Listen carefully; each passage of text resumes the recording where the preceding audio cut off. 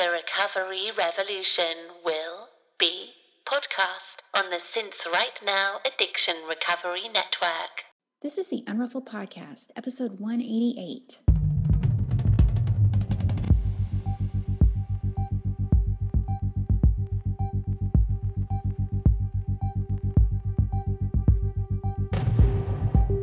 This is a podcast about recovery through creativity. We live an intentional life. We thrive. I am Sandra Primo. And I'm Tammy Salas. And we are The Unruffled.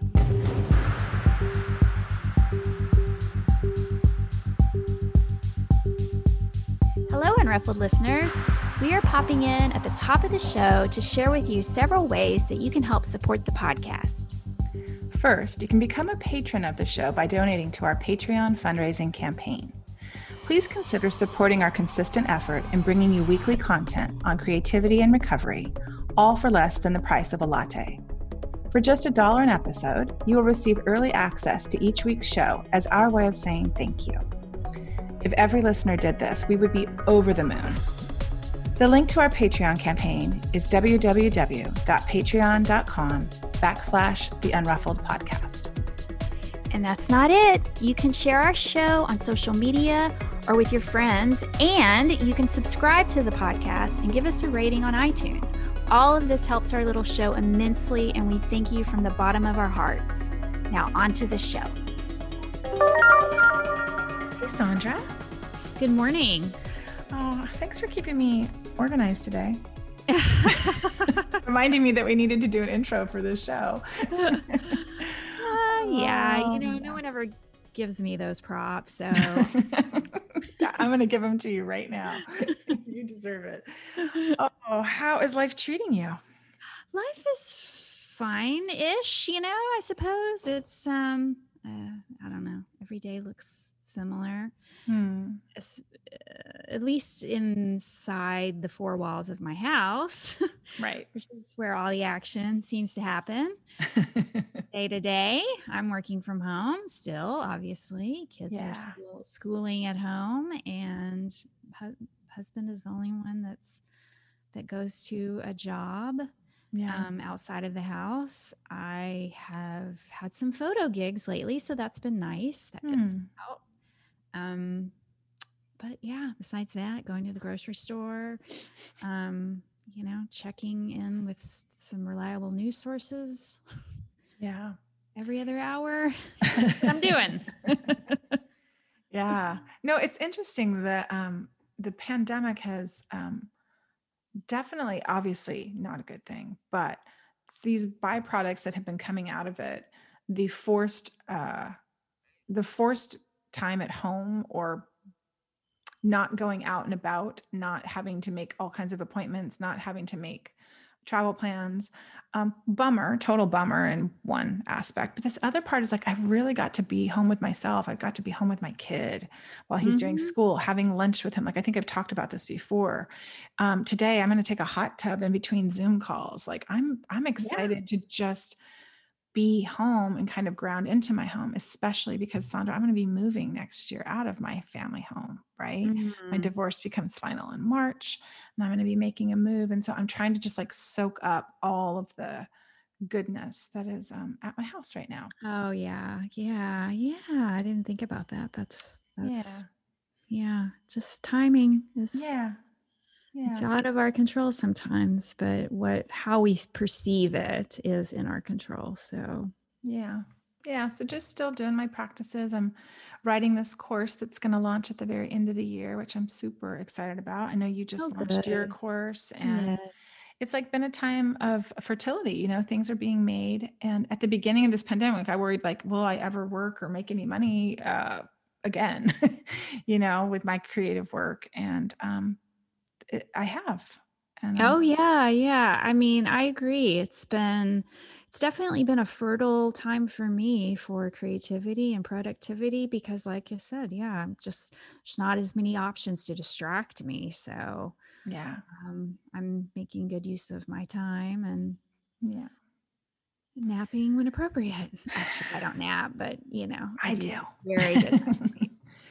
Well, I've been making my bed every day. I know that in our Facebook group, some ladies are following the cue. That's such an important thing for me now, Sandra. And you'd mentioned it so long ago, and I'm really glad I'm a slow adopter, and that I finally got with the program, because it does something to me in the morning that's very, that kind of ritual of making the bed is a good jumping off point for the day. For sure. And and so I'm working hard on that stuff. So all that's going to be coming out slowly and soon. I'm just building it right now. So I'm kind of excited. And I'm doing a bunch of coaching too with ladies that are just amazing. And it's so cool to work, as you know, with women and women in recovery to boot. It's just like the icing on the cake, and how strong and how beautiful they are. So all my stuff can be found on my website. I'm just doing a little promo here, TammySalas.com, before I forget. Yeah, I agree. I was just having this conversation with a client yesterday that, when you open up social media, it seems like there's lots of courses being offered, and there has been throughout the pandemic. And I love that people are taking advantage of, offering their work online, because that's the only way we can connect. But there's also, there's been some evidence of course fatigue, or it just seems like there's a lot of, things being offered.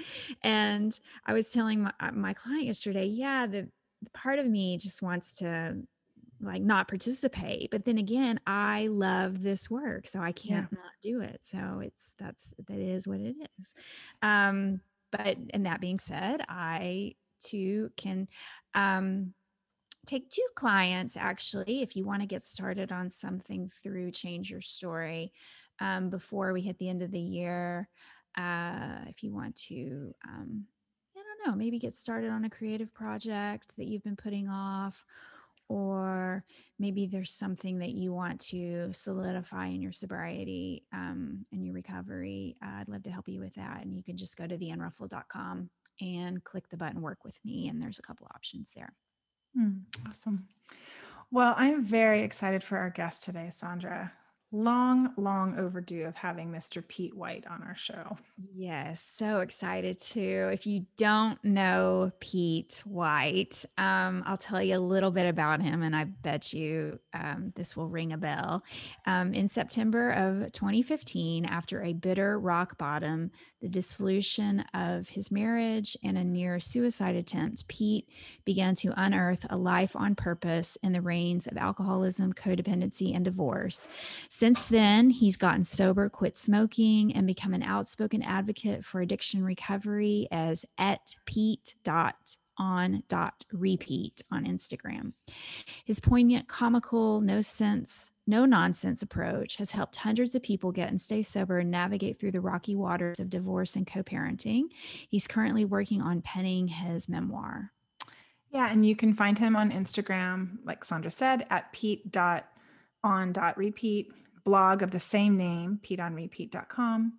And he's also the ambassador for the Co-Parenting Collective. And we didn't get to ask him about that. I'm so bummed about that. But he has a wonderful co-parenting relationship with his ex.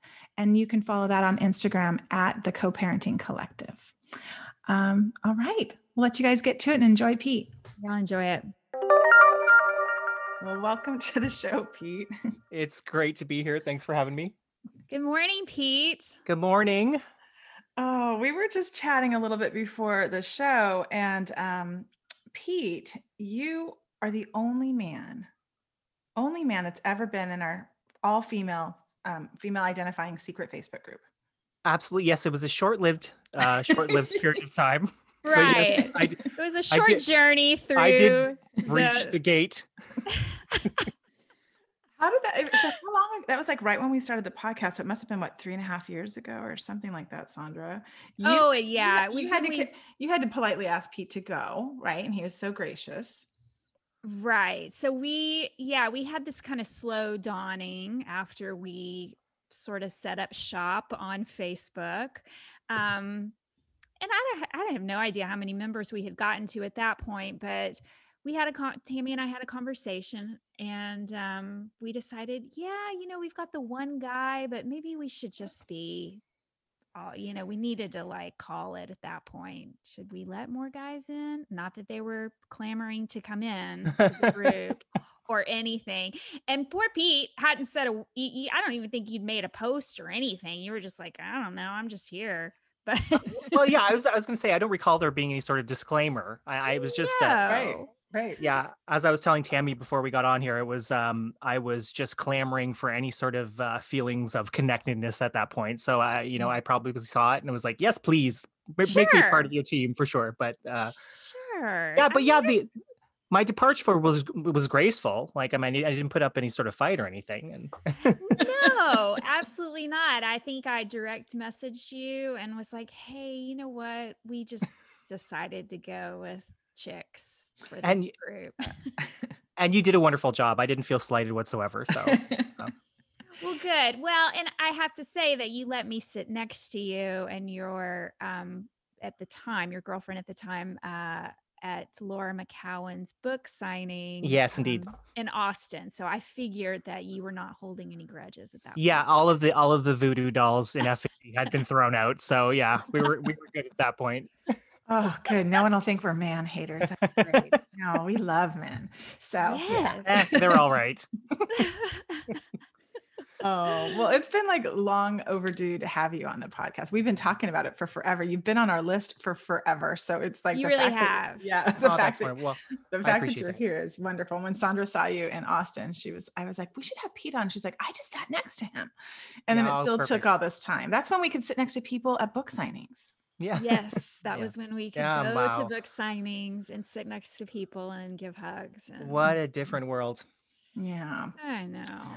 Well, we start this off usually with a little awkward small talk so that we can practice a little bit. So Pete, Certainly. how's the weather and where are you calling in from today? I'm calling from Windsor, Ontario, Canada. I'm across the river from Detroit, Michigan. So close proximity to the U.S. I'm in the southernmost vicinity of Canada, and it's actually unseasonably warm today here. So we work in Celsius, so it's about 10 degrees Celsius, which I think is about 58, 59 degrees. So not so bad for Canada. Not Thanks. California or Texas, but it's Yeah, thanks for doing It's the not math. for us. snowing. it's not warm. snowing today. No, not today. No, actually, I was up north camping last week, and we had some 60 to 70 degree weather, so it was beautiful. Yeah, it's unseasonably warm, so something's happening good here at the moment. The climate change, I guess, is working for us Right. at the moment. Global- Climate Yes, change yes. is Global working warming in is- your favor today. Yeah. Yeah, absolutely.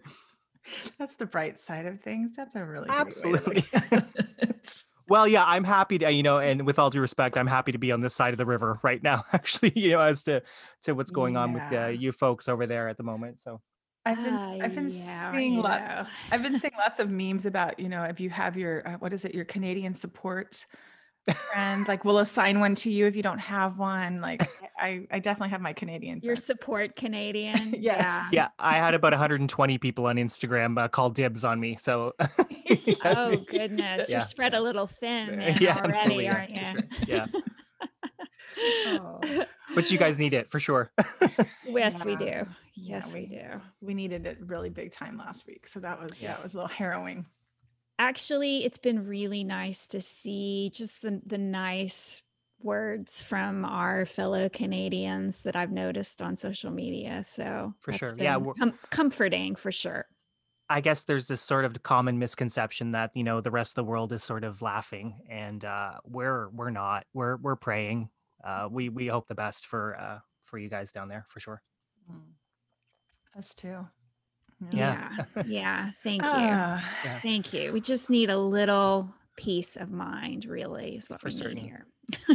Hopefully in the So coming we'll weeks take you'll see it. that for sure. Yeah. Well, Pete, we're going to start how we normally start with our guests, and we're going to meander through your story. It's just kind of an organic conversation that we have, and we would just love to know how you came to the decision to quit drinking, so Sure. that our listeners can gain some knowledge and know a little bit more about you and your story, because I think it's very powerful. Well, thank you. I've always been pretty forthright about it. I've just actually rounded my 5th year of sobriety in September, so I had my anniversary. Awesome. Um, Yeah. However, I guess the origin story isn't necessarily one of those sort of unicorn type people that were able to sort of make the decision on their own to get sober. I had a pretty hard and bitter rock bottom.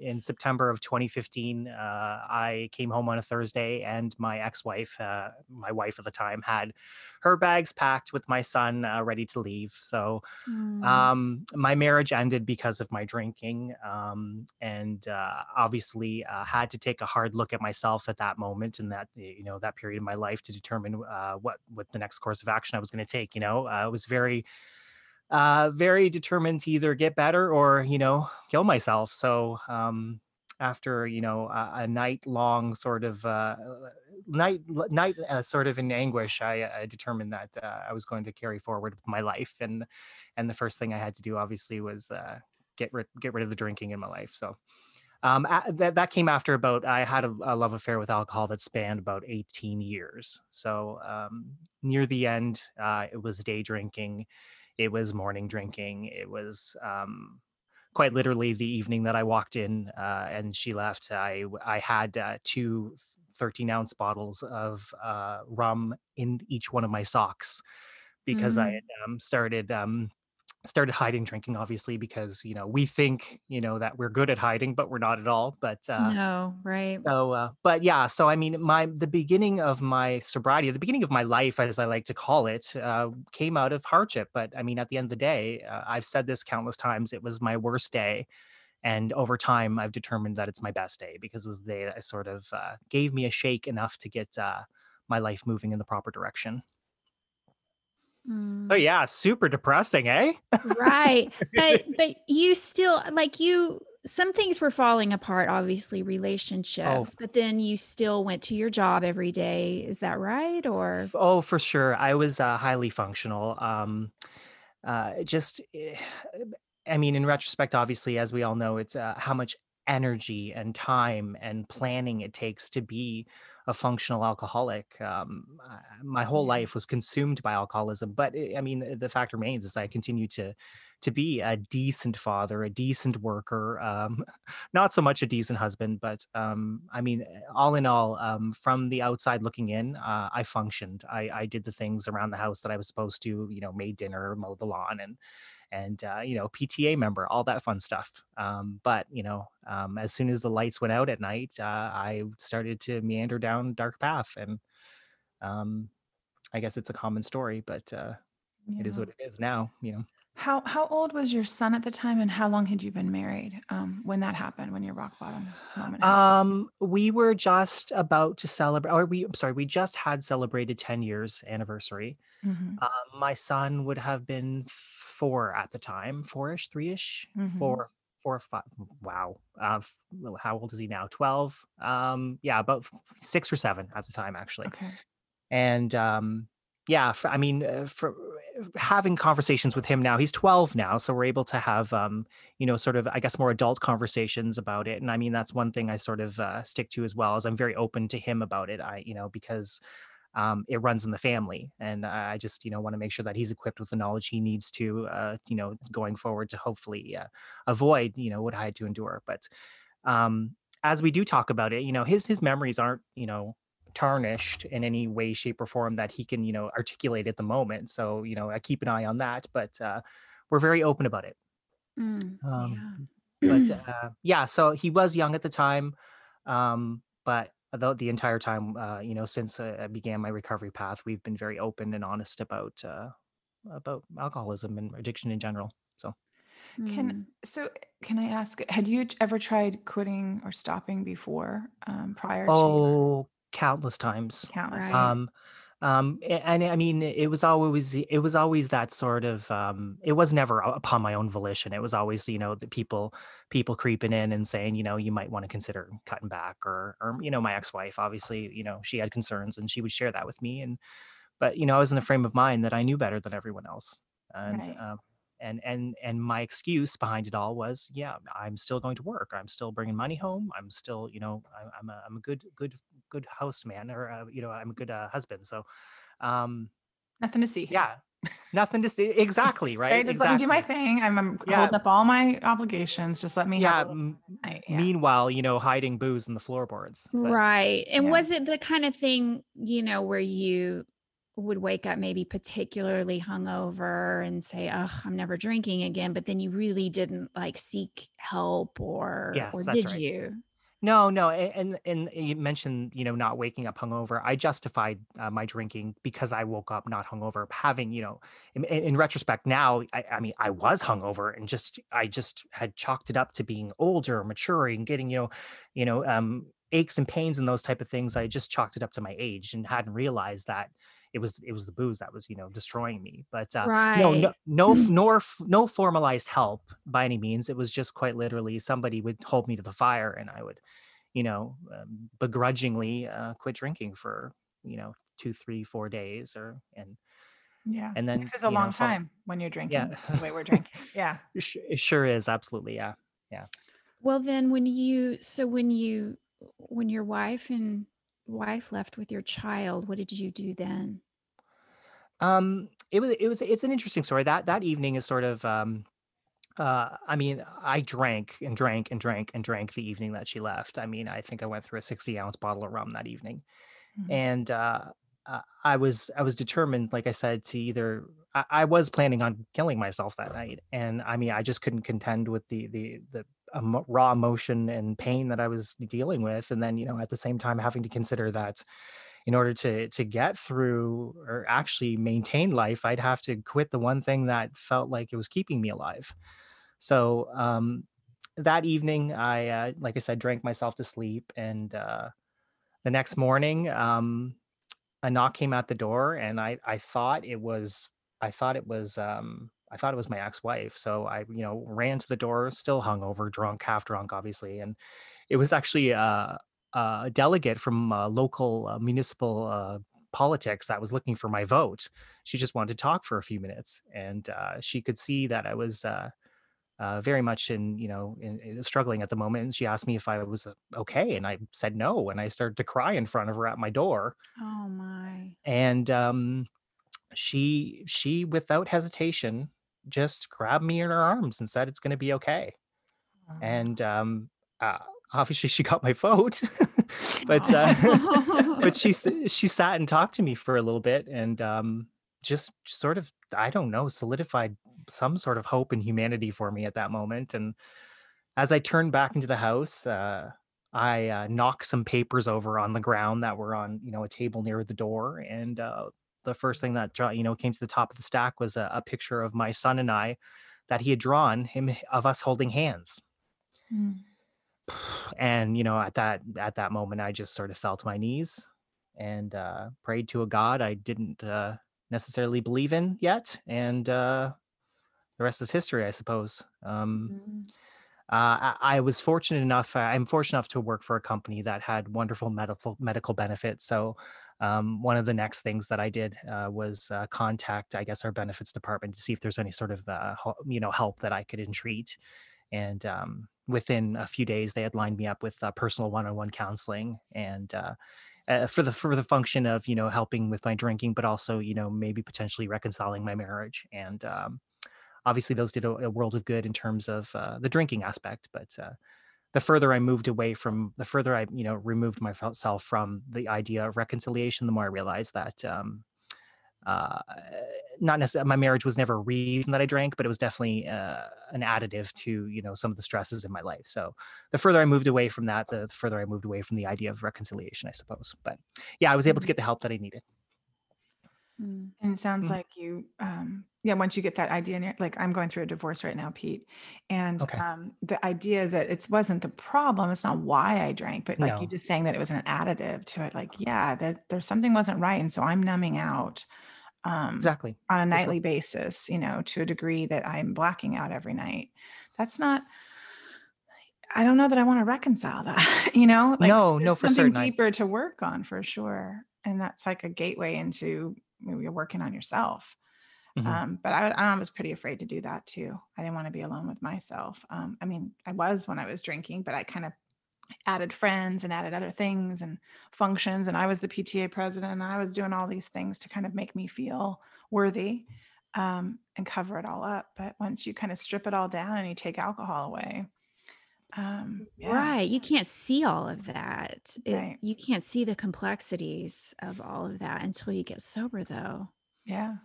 Mhm. It There's took no 5. therapist, no therapy in the world that's gonna fix that, Or right? if you lie to your therapist, like I used to. Which I think that's right. I think, yeah, either you're lying by not Omission. right, lying by omission or just outright lying. Yeah.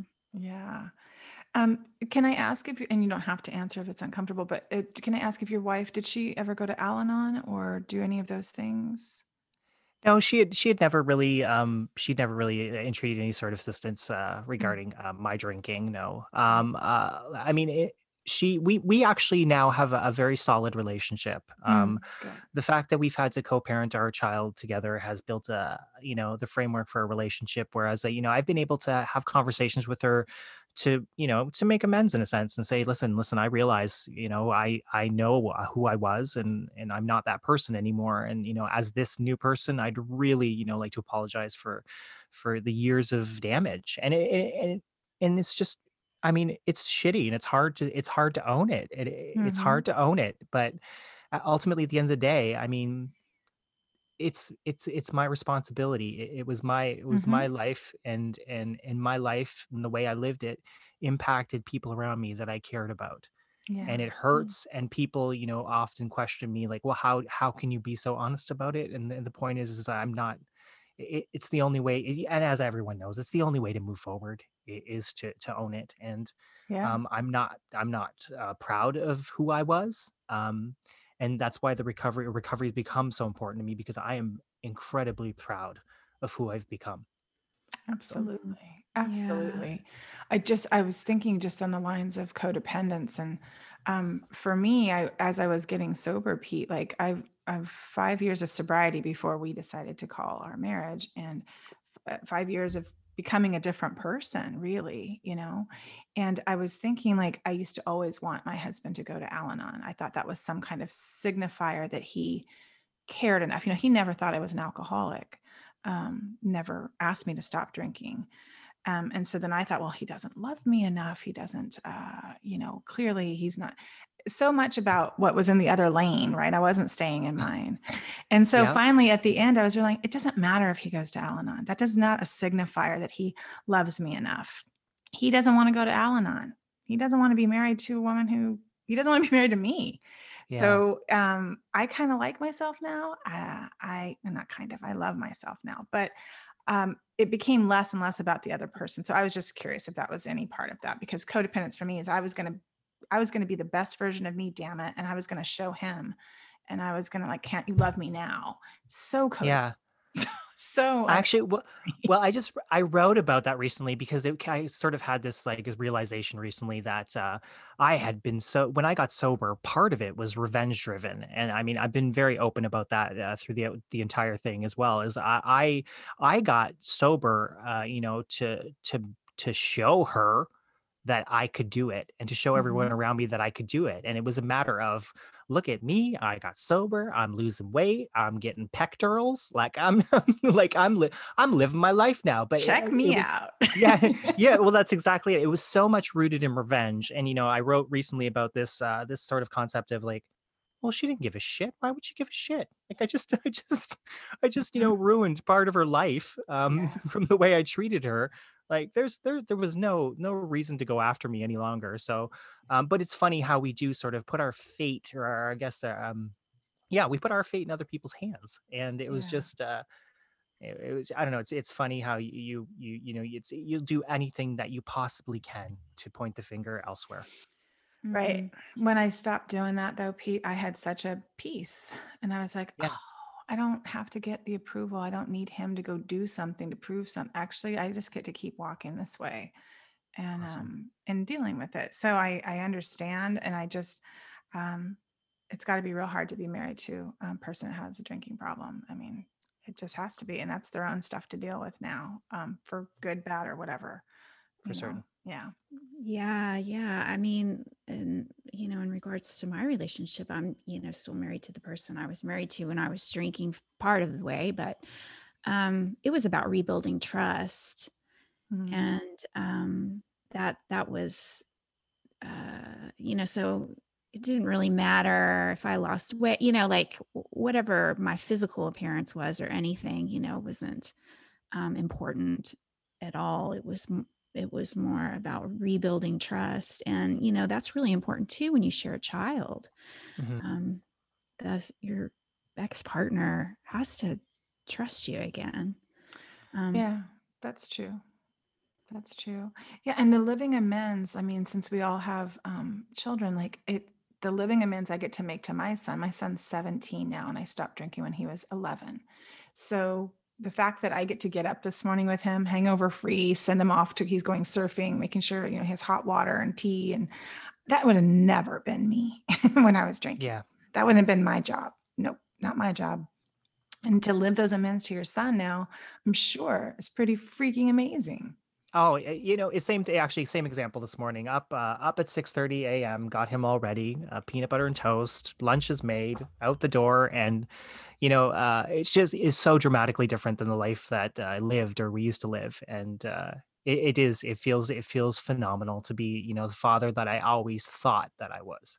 Mm. And yeah. Yeah, that's beautiful. Well, Pete, I'm so curious, and I've always been curious about this, or anyone that does this actually. What compelled you to be so transparent with your story on social media? Uh, it was ultimately it was the shame. It was the only way that I could to figure out how to combat the shame.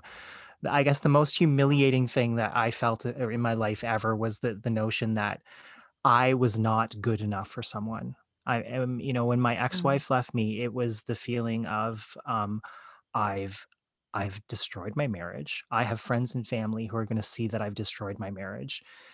My drinking, although I thought I did do a good job of hiding it, it was not any secret that I was a heavy drinker. So they know that she left me because of my drinking, or one of the primary reasons was my drinking.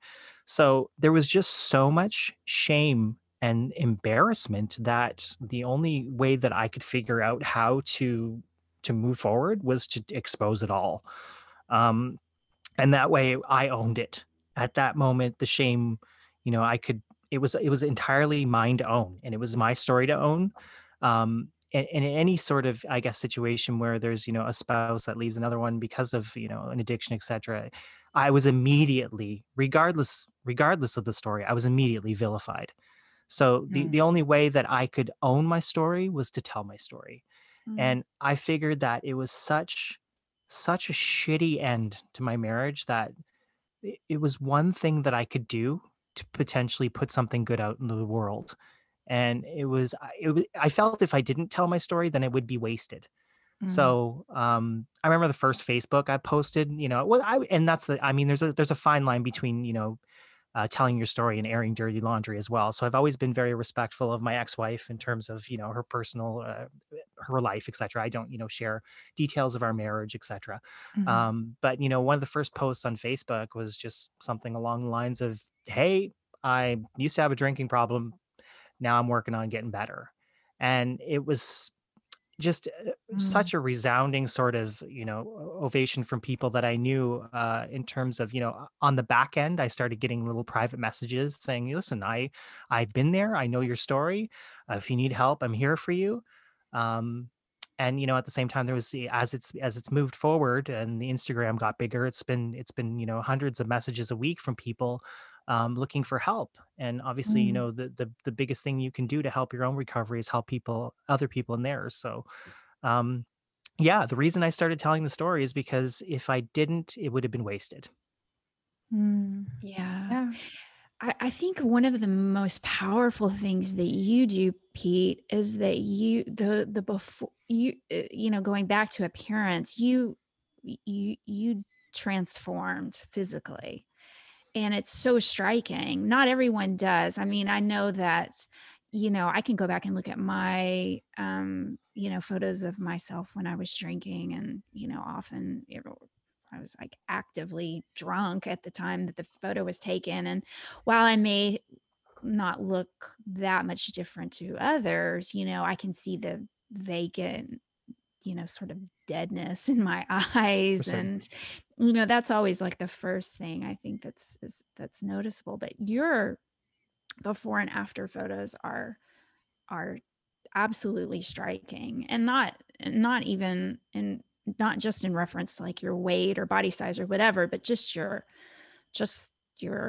facial appearance and everything. It's just so powerful. Well, yeah, I was in so much physical agony near the end. I had gnawing pains under my ribs, in my kidneys, in my back. Um, it was my body was shutting down, and Mm, I mean, you could definitely see it in my face. And in a lot of the before pictures, there was actually a certain period of time when I had pink eye in both of my eyes, and I had mm, it for an entire year because I would never quit drinking long enough for the antibiotics to take their hold. Mm. So it's just so yeah, my body was literally ruined. So I mean and obviously I mean a lot of people do, lose weight just from, when they quit drinking because of all the excess calories and sugar, etc. But my body did go through a transformation. Uh I think primarily because it was just shocked that it could move again. I was right. and people sort of I guess comment on I guess my energy level, etc. And the reason for that really is because I mean when I was 30 I felt 75, and now that I'm 42 I feel like I'm 17. So Right. um like when I take a flight of stairs, people know it's like here I go, it's just yeah. So I mean, yeah, the difference is pretty dramatic, but um, it's good to show people, that there is that sort of, option and it can happen. But Yeah, and I'm sure that it just, yeah, gives I can't only imagine that gives so many people hope, mhm. because it's sometimes hard. It's not hard, we do it in a myriad of ways to explain how we feel inside and the differences, the Yeah. transformation that occurs internally. But Instagram obviously is a visual tool as well. And so just, yeah, your photos are just, um they can make a lot of impact. Oh, thank you. How did you, could you share with our listeners like what that looked like for you, Pete, in terms of your transformation or what got you? It was running, is that right? Yeah, it was initially, and I mean, it was initially just moving at all. I Mhm. mean, I told a story recently to one of my friends. It was this time of year I started to dread always because it meant it was Christmas time around the corner, which meant that I had to go up 2 flights of stairs, up and down to get my Christmas decorations out of the attic. Mm. So I used to literally like regret the day in November that, my ex-wife would say, well, it's Christmas decoration day. I would, just because I could barely make it up, like I said, a flight of stairs. Mm. So just moving in general became pretty important. Eventually it turned into running, and I sort of fell off the wagon a bit once the pandemic rolled around, and had to sort of devote all of my mental energy into surviving. But that was the initial thing that sort of got the ball rolling. I guess that's the one thing that I've really done apart from do a lot of hiking outdoors, and I've done a lot of solo camping trips and that type of thing as well. And that's sort of my happy space and Mhm. how I treat myself. So, but yeah, initially it was running. And I know maybe I should have asked this earlier, but you went with one-on-one therapy is what you Yes. got through your company. Did you ever do any programs or any 12-step or refuge recovery or anything to No, support your? I haven't. I I guess made one effort at an AA meeting, and I was pink clouding hardcore at that time. So I was like bouncing off the walls. So I left the meeting feeling a little bit downtrodden, more so than I Mm. did going in. Mhm. And I don't begrudge the organization at all. And that's not to say I won't ever give it another try, But it was just I think I chalk it up to the pink cloud because I was just so excited to be alive, Yeah. and I just felt pretty depressed when I Like, left. wah, That's wah. Yeah. actually that's a very honest assessment. And Yeah. I'm really glad that that you were honest about that, because it's true. A meeting can totally harsh your vibe, and it happens. It Yeah. happened to me a whole lot. And if you're Yeah. one of those people, that doesn't like your vibe harsh. Yeah, You're well, no, out. well, that's it, and it's not like I mean, obviously, by route or accidentally, I've worked steps, and it's not like the literature is fantastic, and Right. there's been so many people in the program that have helped me along the way. There's no doubt about it. It's just my initial sort of experience was not a good one, and Right, right. but And that's the place for people to, that's the place yeah, for alcoholics to come and unleash their truth of what their life is like. mhm. And but yeah, I relate to that. Well, I talked so much about your photography or whatever, your before and after photos, but your writing Mhm. on social media is so delightful. Oh, Yeah. thank you so much. I Yeah. appreciate that. There's always an arc to it's like There's a formula for sure. there's a complete narrative. Yeah, There's yeah. often metaphor or something there, and always humor, And always, you always. seem to think it's always about my penis, but I appreciate that, but It the it's almost one I never. don't I think it's Almost never. often about your penis, but whatever. Um Now I got to go reread Well, every get in post. line. No, I appreciate that. I do. Like I said, that, and I think that sort of took the place of a lot of sort of organized sort of meetings for me, et cetera, organized sort of step work. Is that Mhm. I just found a community of people that were sort of like-minded, and I mean, one of I guess the things I'm most proud of is on Instagram is the community in the recovery community is phenomenal, as you both know. And the reason I sort of gravitate towards the Instagram is I don't get the negative feedback that I get on Facebook. It's a lot more supportive, etc. I And agree. there's like a few different camps on Instagram. So people that have these recovery accounts, they can, um, be very, very uplifting to the point where it's, I think, detrimental because if people aren't experiencing that element of, uplifting feeling when they're in recovery, it's discouraging. So Mhm. Yeah. the Yeah. one thing that I've tried to do is sort of I guess dot some humor into the writing. But I talk about really dark shit because it's dark. It sucks. It's really hard. Drinking is awesome. Like there's a reason that people drink and it takes away all the pain. Like, of course, it's the easy thing to do, right? Yeah. And sometimes it smacks you in the face. Like, I mean, it's just like, wow, today would be the day if I were to drink, this is it. I mean, obviously we have the tools to move past those moments, but I think it can be very discouraging when it's just the mountain watermark with the inspiring quote all the time because it's not inspiring some days. It's hard, and there's many additives that life can throw at you that make recovery difficult. And like obviously, I spoke recently where you actually brought it up earlier, Sandra. I had a breakup recently, and that hurts. I mean, I cared for the young lady. We were very good friends, etc. And um, things in life happen that are shitty, and it's not all sunshine and daisies, as I say. So the one thing I'm most proud of, I guess, with the Instagram account is the fact that there's, honesty smattered with some humor. But at the end of the day, there's a lesson, basically, that we can carry forward. And every time we have to deal with that stuff. Well, being so open, yeah, on social media. I mean, it was super helpful to me in the beginning. I saw Laura McCowan and Holly Whitaker do it and had befriended them when I was a couple months into sobriety. So it was around the time that you got sober. I got sober in February of 2015. And Awesome. Laura was a couple of months sober when we became kind of Instagram friends.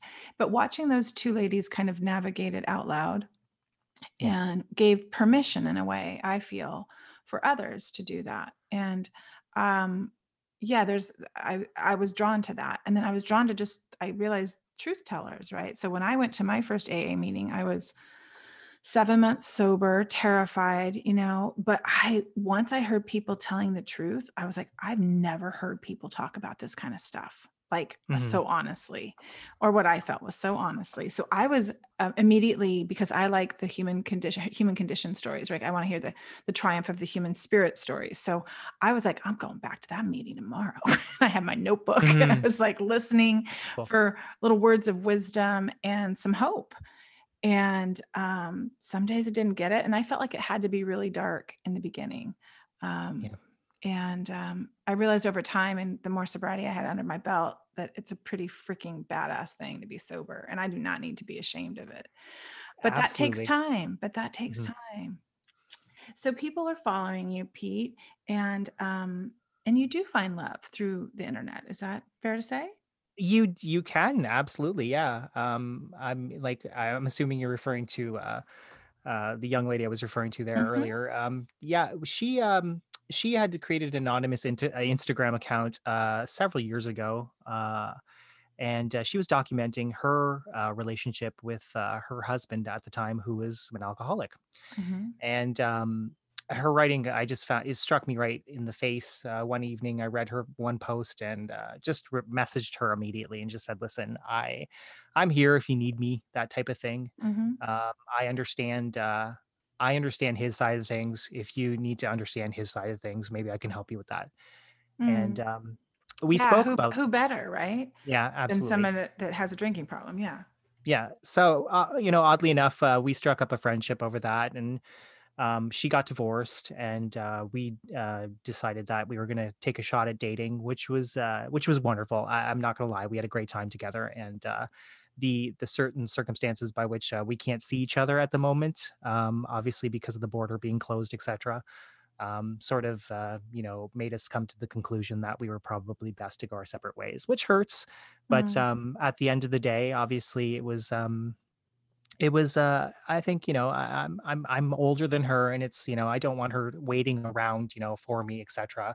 And she was very concerned about, in the event that the borders are closed, that she would be stuck here at some point. And Mm.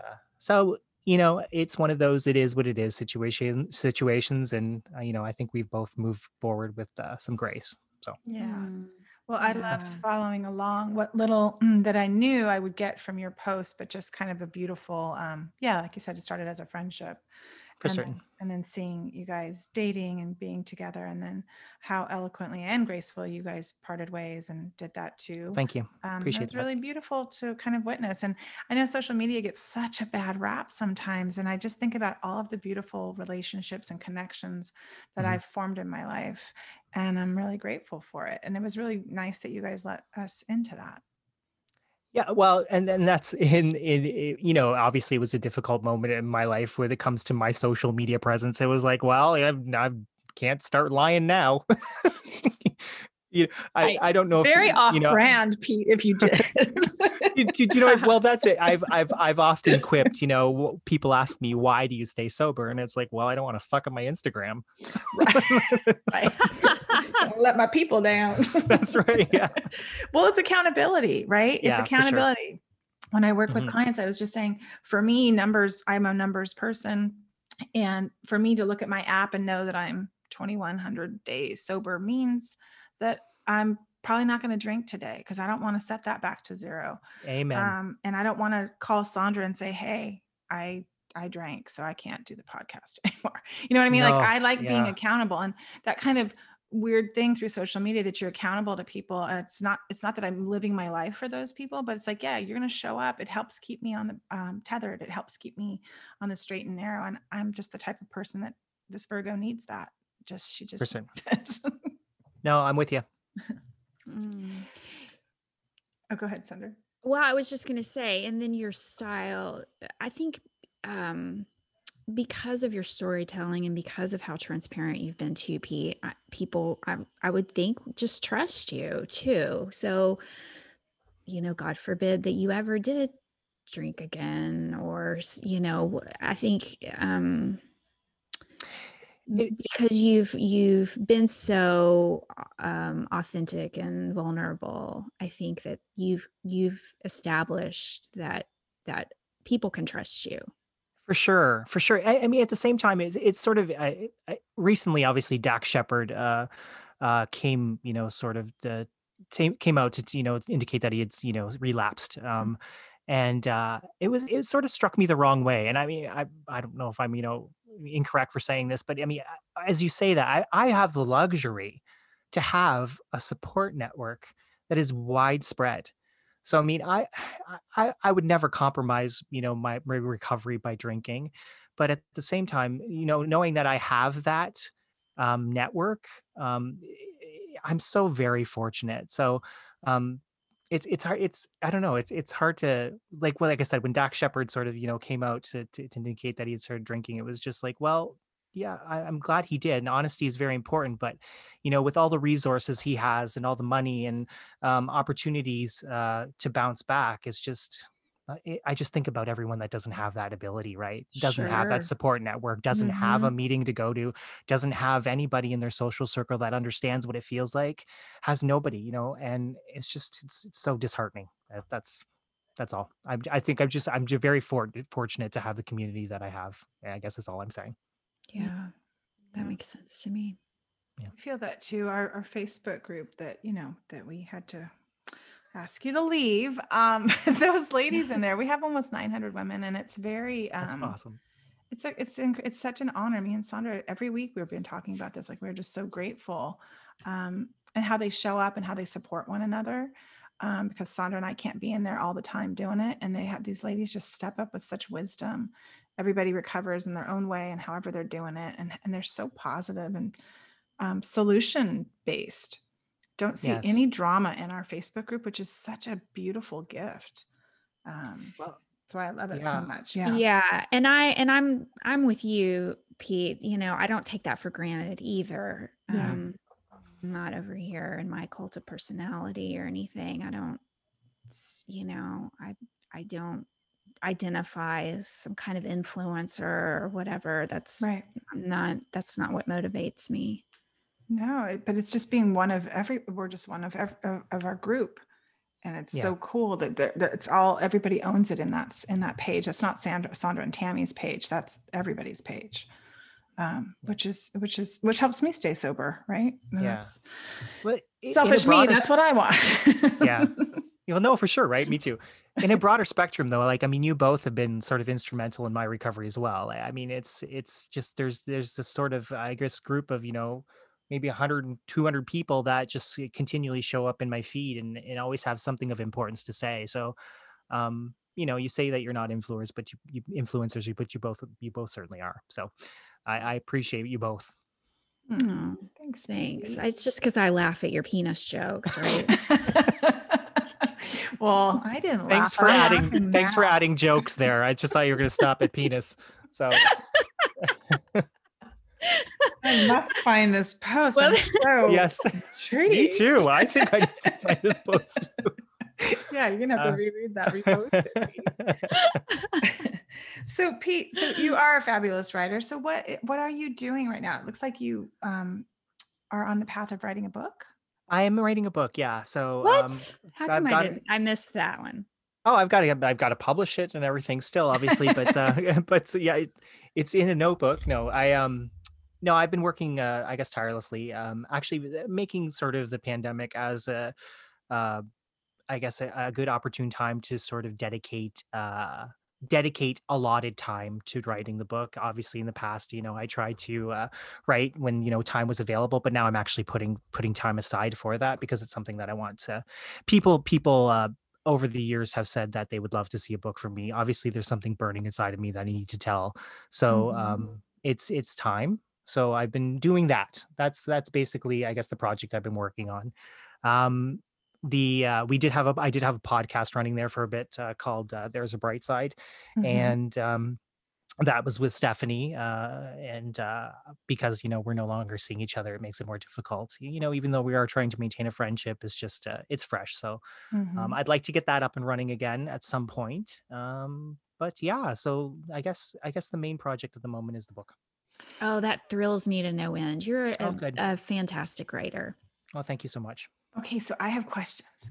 Yeah, Um, fire away. Process. I love hearing when we have people on the podcast, like their process for writing. Because I know every writer thinks, well, I don't know that every writer, but I've been to writing retreats and things and talk about how you sit in the chair, you get your butt in the chair, right? And then you have this blank screen or a blank notebook or however that you're writing. And then you like want to pay your bills, or then you want to like go do something else. And it's hard to sit down and write. What is your process for writing? Recently, the process has been actually we'll come to that in my toolbox as well. But Oh. recently, I guess the process has been actually, like I said, defining set aside time to do it, Mhm. focusing my energy on it. My Instagram formula for writing has been generally, especially I guess the onset of my recovery. The world around me was so entirely vivid that I would take a photo of something and it would inspire a story. Mhm. And so I've gone through sort of, I guess, my archive of photos, and they'll spark memories, and when the memories come, I'll start writing the memories. Mm. And generally, the memories are have something to do with my recovery path, etc., my life. Um, Digging deep into my childhood, try to understand where this came from. Because it did, like I said, it's a family disease, and it runs in my family. So I guess it's just archive, looking at the archives, and Mhm. stories just crop up from that, and reliving, I guess, instrumental moments of my life, reliving them from the slant of how it contributed to my addiction or my alcoholism, and and what I've learned from it, that type of thing. But the process at this moment in time is actually just a rigidity to schedule. But And when is that? Is that like morning, afternoon, I evening? it's actually all over the place because my day job is I'm a retail manager for an office supply store. So my scheduling is all over the place. So when I've got my schedule a month in advance, that's when I pencil everything in, and it's Mhm. usually 2 times a week that I'm making a commitment to blocking at least an hour. Yeah, you're That's making a date good. with yourself. That's awesome. Yes, it Yeah. is. Yes, Oh, yes. And do you plan to shop it, or are you gonna self-publish, or have you gotten there yet? I'm not sure. I think it's probably going to come down to, and I mean, this is an example of where we have that sort of being who we are in this community. We've got the resources. Laura's offered assistance at times, etc. So um, I think I'll probably have some people read it first, and then I Mhm. guess get some feedback as to what they think the best sort of audience would be.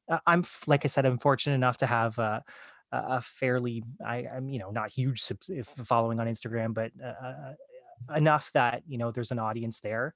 That I've put enough sort of interest in a book that it might be something worth self-publishing if I can't sell it, but we'll see. Yeah, yeah, definitely. Oh, yeah, you have tons of people that I think would love to read your book, and Thank people you. that don't know you yet that would love to read your book. And that's the wonderful thing about especially the Instagram sober community, is how supportive Oh, yeah. everyone is and how big of cheerleaders people Certainly. are for each other. So Yeah, absolutely. But it's funny you say that because there's always this part of me that's, feels bad for people that haven't had to endure it, like haven't had to, it's just it is it is so amazing to feel what it's like to stand up after you've fallen down, mm, and to have a community of people that understand that power, or that the pride in feeling that it's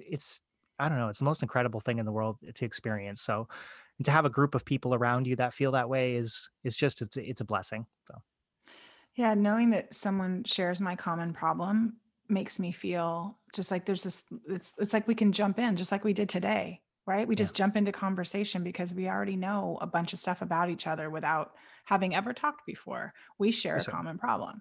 Mhm. And I love that about my 12-step community. I love that about anybody I go meet for a coffee date that I've never met before. Pre-pandemic, I would meet strangers in the city for coffee. There's just because they were part of the home secret Facebook group.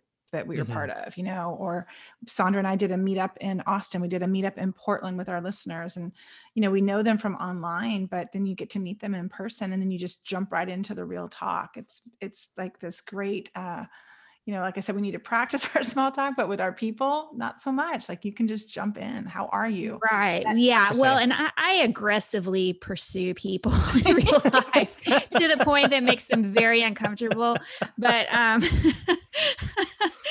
so I Uh-huh. was really glad that you and your friend were welcoming to me when I sat next to you at Laura's Well, yeah, I did. reading, because I can get a little aggressive. No, I don't even think like we knew who we were sitting next to each other until I looked down and saw your shoes and you saw my shoes. I'm like, oh yeah, here we go. You were wearing very floral, like Oh, the bright pink, boots. and My oh, boots. Yeah. I Yeah. met Those I are those was winners for boots. sure. I was wearing my orange chucks, and I have a picture Yep. of our shoes together, not our faces together, but our shoes. So, Okay, what is the symbolism of the orange checks, Pete? You have to tell me. orange in general became, I don't know, like I said, when I was pink clouding, I guess I was orange clouding, but everywhere I looked in my life, I just kept noticing orange. Mm-hmm. So it became I became symbolic, I guess, of this newfound energy. And Mm. I had a friend who was a yogi, and she said it had something to do with like chakras in my groin or something. So Oh, Sure. I Yeah. was There like, we go. Here we go I'll, again. I'll, I guess orange it is then. So generally, when orange is a part of the picture in my life, it means that there's something significant happening. Mm. And when I'm seeing something orange, I'll make something significant happen. So Mm. either Yeah. striking up a conversation with somebody, or doing, just a random act of kindness, that type of thing. Orange signifies that something needs to move in my life. I So love that. So it's like a so touchstone so almost. exactly. So when I've got Mhm. my orange chucks on, they're like my superhero gear. Yeah, And shit's gonna happen. yeah, absolutely. So I that's love that's that. I yeah. love. Yeah, I love that. I love one of the one of my favorite things about being sober is finding little um, clues, synchronicities, Yes. things that are almost mysterious, but they connect. Yeah. And it's my favorite. It feels like magic. It's my favorite part of being sober. Absolutely. I think it's very easy to lose that. And the remaining focused on the small nuances, the beauty in everyday life, I think has just been one thing that has sort of propelled me to keep moving. It disappears. It does disappear. And, like I said, I went camping last week, and it's been a long time since I've sort of felt that magic in my life. And it was, I cried the whole 4 days I was out there, just because Mm. it was fall, and the autumn leaves were just, the way they smelled were so crisp and sweet. And it was just, I was swept back to that, era of first getting sober and realizing that, holy shit, I'm alive. And Mm. I think it's so important to make every best effort to hold on to that for as long as you possibly can, because life can be pretty mundane Yeah. Mhm. if you don't. Yeah. There was so we're recording this. I'm gonna just tell this short little story. We're recording this on 11/11. So my thing, Pete, is 22. My best friend died on 2/22, 2017. She was in room 22 on the second Wow. floor of the hospital. And so all of those numbers are kind of powerful for me. And I was listening to a book because I talked to my sponsee about it. And she said, there's this book called Signs, The Secret Language of the Universe. So I started listening to it, and it talked a lot about what Sandra just used, the word synchronicities. And I was heightened to everything at that point because I was paying attention. Now I have a little bit of OCD with numbers and adding things up, and they always equal 22 somehow for me. Whenever I look at something, Mhm. I can make it so. And so I was going to a meeting, and I sit in there, and someone said that they were 22 days sober. They announced themselves at the beginning of the meeting. And then the daily reading was from page 22 of the big book. Wow. And then something else had happened that I can't recall right this second, but like 3 things that had happened. And I was like, okay, that's interesting. So after the meeting, I was a little teary. I'm kind of a crier, Pete. And so I was a little Oh, teary. me too, sister. Don't worry about it. after the shares. And I went up to my friend, and this was last year at this time, in November. And I said, and he says, "Why are you crying?" And I said, there's so many little things that were happening in the meeting today. And so I tell him, and then he looks at me and he goes, "Do you know when my birthday is?" And I said, "I think I do." He's like, "It's February 22nd. Wow. And I just started sobbing. And I was like, and this is a person who became a really good friend to me as I was going through a hard time. And I was like, oh my gosh, this is just the universe again, right? But I'm awake to these things now. And I actually had to stop listening to that book for a while because so many synchronicities were happening. It was blowing me away. It's like when you're tuned in, right? When you're wearing that orange, I'm looking out. I just bought an orange canoe, Pete. I'm gonna have to send you a picture of. I drove past it the other day. Wonderful. Love it. But it's like when you're tuned in, you can see all of these things that I could not see when I was drinking. The world was so dull to me. I was not I know that term woke, but I am awake now. Right. I was dulled to the world, I think. Totally. I would think that like if those things have always been happening, I was dulled to it. Yeah, well, absolutely. I mean, my mindset has shifted in terms of what is what is necessary in my life as well. Like, I mean, there's apart from drinking, I mean, I was focused on the 5-bedroom house and the swimming pool in the back, and just all of these things cloud your life. And then to add drinking on top, no wonder you don't see anything. And I mean, no wonder we come out of it just feeling so alive, and because we've been The Walking Dead for years and years. But absolutely, right. Yeah, and that's why sharing your story, sharing our stories, being in this kind of community that shares stories. Honestly, that's what I'm drawn to now. I just want to follow people who tell the truth. I want to hear people who have a different experience than mine, or found their way out a different way, because we're all the same. That's that beautiful thread that kind of can go through us all and we're also different too. And I'm here for it. I'm totally here for it. Cool. Oh, Pete, thank you so much for coming on the show. Yes. Thank you, Pete. I'm so glad that we finally got this figured out. Well, no, it's an honor being It's here. divine. It really is divine. Yeah. Orange everywhere. Yeah. Orange everywhere. The orange canoe is just staring at me this whole time, right in front of my window. And it's an 11/11 day. It's all love right here. Absolutely. Okay. Well, I have to say really quickly that my microphone is currently propped up by an orange book. So fantastic. Wonderful. Oh, and my contribution. But don't you guys start crying, because I don't know what to do with tears. But so please don't. You're gonna cry from laughter when I tell you what book my microphone is on the book Moby Dick. There you go. So we just brought it full circle. Did we not? Oh boy, Pete, you're putting up with us today. Yeah. Oh goodness. The title of the podcast is gonna be Pete's Peter. Perfect. My word. Wow, we nailed this one. I can't wait for the image. I cannot wait for the image. I'm sure I've got some on my phone. I was in a long distance relationship. Oh my goodness. Okay. Well, yeah. Wait, it's the end of the interview. I have more questions then.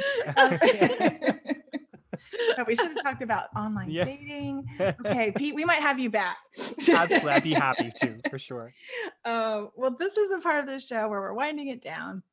And to be unruffled is to be calm and not agitated. Very different than when we were drinking, although not all the time. But what are some tools that you have in your unruffled toolbox that you can share with our listeners? Well, I did make a note of a few here, and at the risk of sounding like somebody from 2003, I think the first thing on my list is the cloud. I think if you're not using the cloud for either your calendars or your note-taking essentials, then you're missing out. This is one thing that's been so important to me once I got sober, was I guess the rigidity of my lifestyle. It stems back to that whole making your bed thing in the morning, and it being the first and last thing that you do for yourself. organization has become that for me. So I use Google Notes and Google Calendar. That's where I pencil in all of my my note taking. I do the bulk of my writing actually in Google Notes. That way it's Ooh. centralized and it's available wherever I am. So if the mood strikes me and I don't have an electronic device nearby me, I can find one and make it happen. That's And have my- brilliant. That is a So- good tool. Yeah, huge. So I think that's my first tool there. Great. And my second one is Audible. I do drive a lot for work, and Audible has been a great way to, I guess, listen to a lot of personal development books, and also a lot of books that I normally would have invested in. If I had to, get into the car and go to the store and buy it. They have a lot of those sort of one-day deal type things where I've purchased a lot of those and read a lot of great books as a result. So What's your latest favorite? Just I put you on the spot here, but what is the most recent one that I read? I think it was I think the most recent one that I did was Sarah Hapala's Blackout, which I ended up buying the book because there was just so many key sentences that I wanted to highlight. yes. But I think that was the most recent one that I did. Good one. Yeah, great book. I'm listening to Rob Bell's new book. Oh, nice. Yeah, on Audible as well. Do you find that you end up buying the books? I would buy his, yes. Yeah, I find some of them I would not. Like I listened to that Signs, the Secret Language of the Universe. I don't think I would buy that, but I would listen to it again. Mhm. And then the author read it. So it depends who's reading it too, right? And Rob Bell is just like, I love listening to him because he's just laughing at his own stuff all the Yeah. time and kind of the inflections. But yeah, I do buy a few of them. Yes. Yeah, I find that I like to have the tactile one after the fact. Mhm. And number 3, speaking of literature, is the Little Brown Compact Handbook. And this is a book that is available usually in expository writing classes. It's like an how to write for grammar wise, how to use a comma, etc. And it's called the Little Brown Compact Handbook. And I had it in my first year of university, and I've used it throughout. Just I love it. helps you with little tidbits in terms of grammar. But that's so it. is it like Elements of Style? Wait, was that by Drunk and Strunk? White. Yeah, is it It might be. It might be. I know this might be the Canadian slanted version Okay. of that, but yeah, it's been useful for my entire life in every sort of endeavor that I've ever, gone in any sort of path of work, etc. So I love Awesome. that. Yeah. You've turned me on to lots of new things today. I will send you a link for that one for sure. Okay. Well, I'm going to try out the notes. I just started using Google Calendar, Pete, about 6 months ago, and it's changed my Oh, life. it Changed my will. life. And I resisted it for so long. I'm a paper analog girl too, so I have a calendar on my desk. So I keep 2 for the week. I like to have not have to open my computer for my calendar. Certainly. But it's so great with all those Zoom calls now to have all the links to everything you're doing Zoom already in your calendar. I don't know. It's just been a recurring meetings, like our Unruffled meeting. We have one for women on Sundays. We have a Zoom call, and it's been great. It's been great to kind of organize myself in a way that I resisted for years. For sure. Yeah, it's a whole new world. Absolutely. Yeah. Yeah, I'll give the notes a try. Thank you. Cool. Oh, Pete, thank you so much for all of your time and for being our friend. It's my pleasure. Thank you so much, both of you, for all of the support over the years, and I really appreciate you having me on and get to tell a bit about myself. So I appreciate it.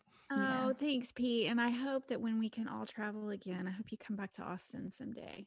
I loved Austin. Yeah, it was a great town. I would definitely come back for Oh, sure. good. I've been good. searching for real estate there, Sandra. I was on Oh, okay. I was cool. online yesterday looking for places near you. So Okay, cool. what I do during the pandemic is look for real estate.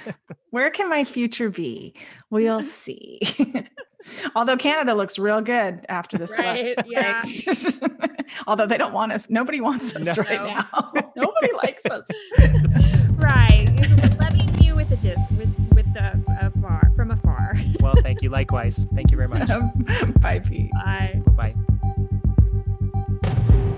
The Unruffled podcast was created and produced by Sandra Primo and Tammy Solis. Our show is edited and mixed by Steve Hecht. Original music composed and performed by Caitlin Schumacher. Original artwork created by Tammy with the help of graphic designers Chris Aguirre and Amy Lanier. Thanks for listening.